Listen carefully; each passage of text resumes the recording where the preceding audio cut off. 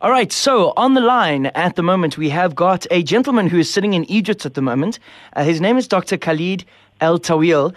He is going to be talking on the 17th of June, which is this coming Wednesday, about how COVID-19 is impacting food security on the African continent. Dr. Taweel, thank you so much for joining us this morning.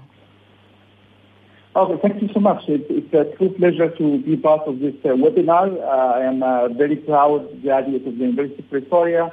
I did my PhD there, and now I work for the United Nations Food and Agriculture Organization. I am based in Rome, where I am responsible for coordinating the work between FAO and some resource partners, including United Nations agencies, international financial institutions, and many African and Asian countries. So I'm very glad to be speaking about these timely issues of COVID-19 and how it is affecting food security in the continent.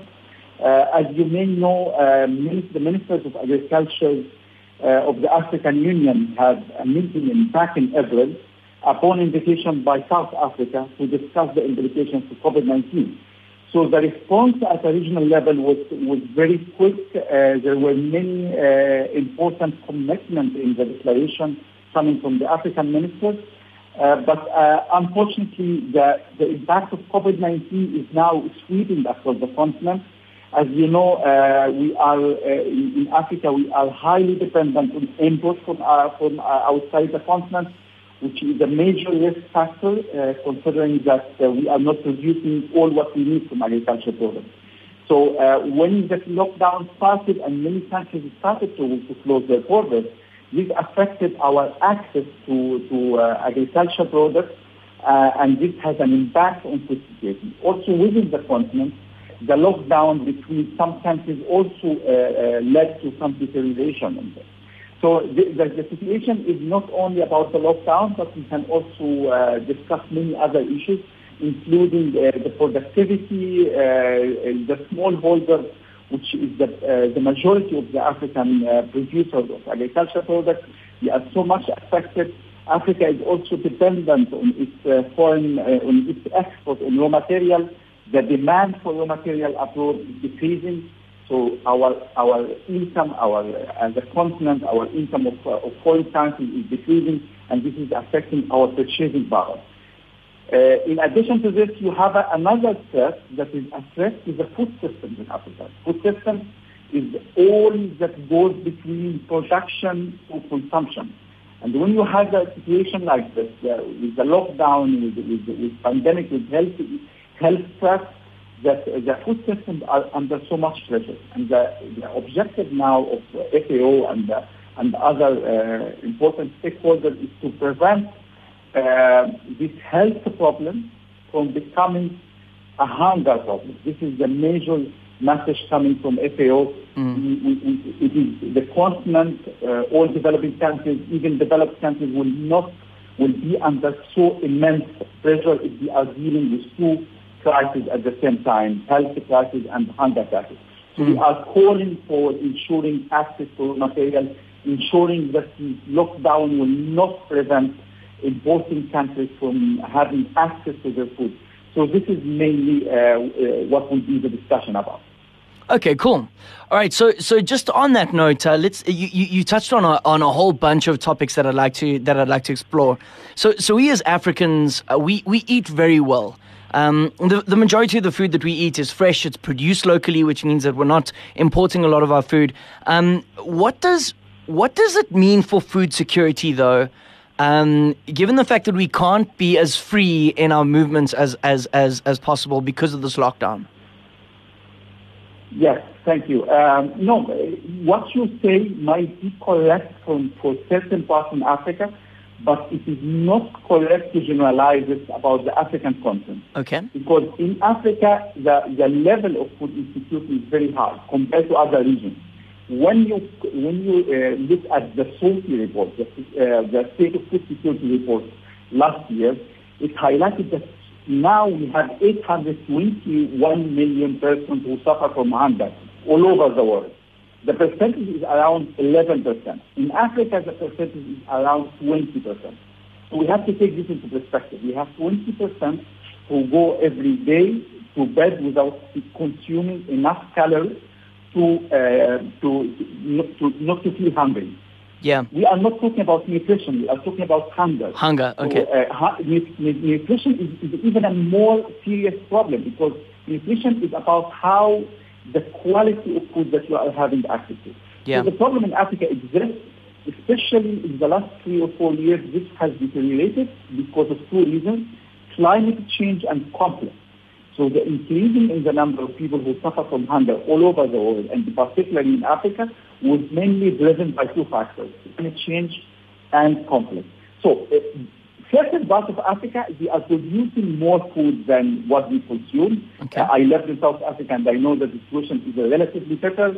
In Egypt, it's relatively better, but in sub-Saharan Africa, in the region, in the Sahel region, in Central Africa, the situation is not good. So we are dependent on imports. And when you are dependent on imports, you are to a certain extent at the mercy of the exported capital. So what is happening now? I think this pandemic is also a wake-up call for everyone to start to think seriously about producing locally, decreasing the value chain. So because you cannot be dependent on imports forever, you have all the resources that you need in order to be a major exporting continent of agricultural products.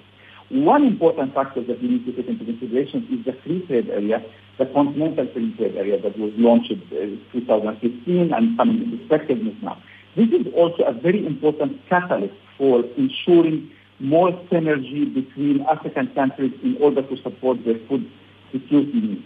We have also many projects within NEPAD, within the African Union, that can support closer collaboration between African countries to achieve their food security.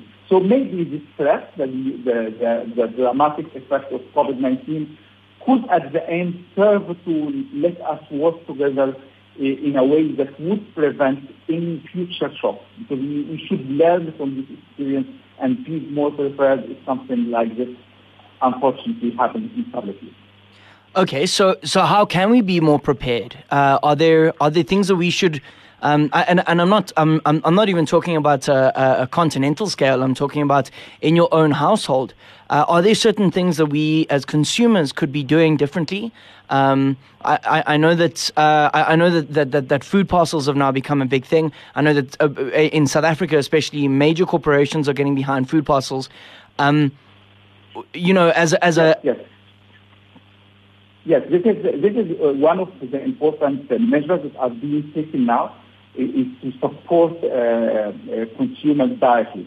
So we have two separate factors to work on. One is in the short term, and in the short term, the most important part is to make sure that the immediate needs of consumers are satisfied. And this is where many African countries, many governments are providing cash transfers. So you are providing money to consumers in order to allow them to have access to food immediately. Otherwise, they will suffer from hunger. So this is the only thing you can do at the moment. But in the long term, you have many issues, many measures to take. And actually, many African countries now are starting to do this. So the most important part is to start to invest in resilience.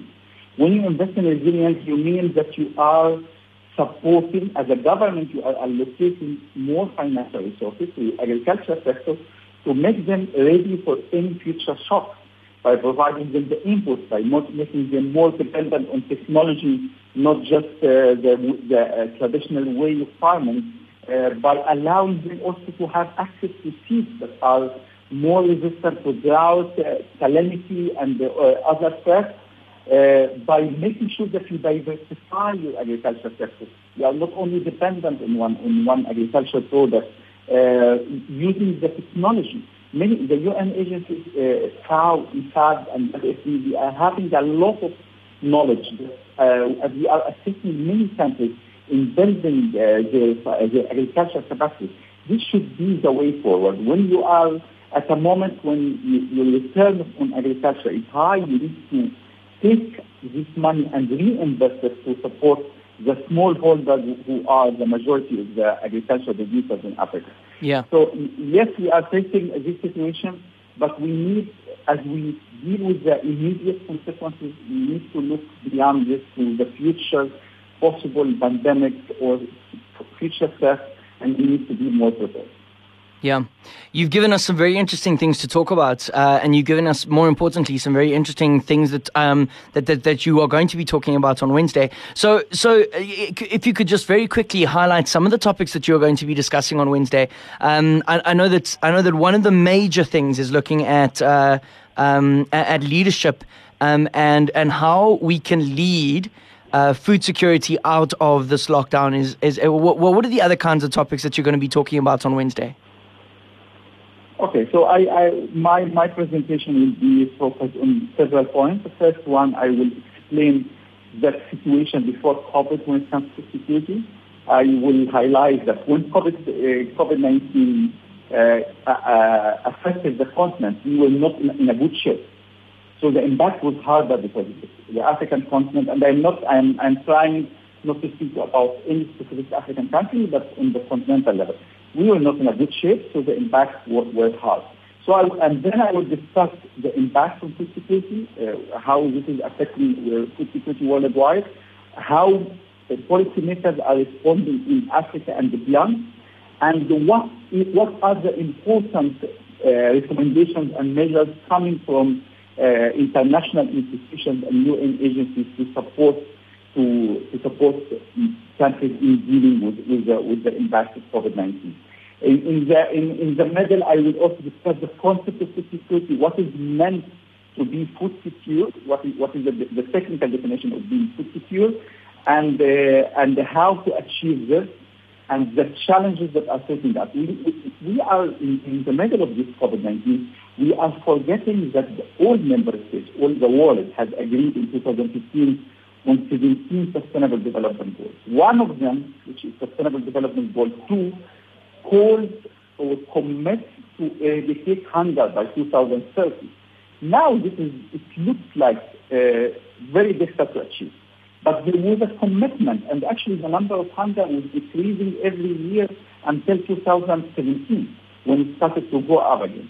So we'll discuss this, what are the reasons for this, what are the measures to be taken both at short and long term in order to deal with the impact of COVID-19. Okay. Dr. El Taweel, thank you so much for joining us today. And we wish you the best of luck on Wednesday in your UP Alumni event, in which you will be tackling how COVID-19 is impacting food security on the African continent.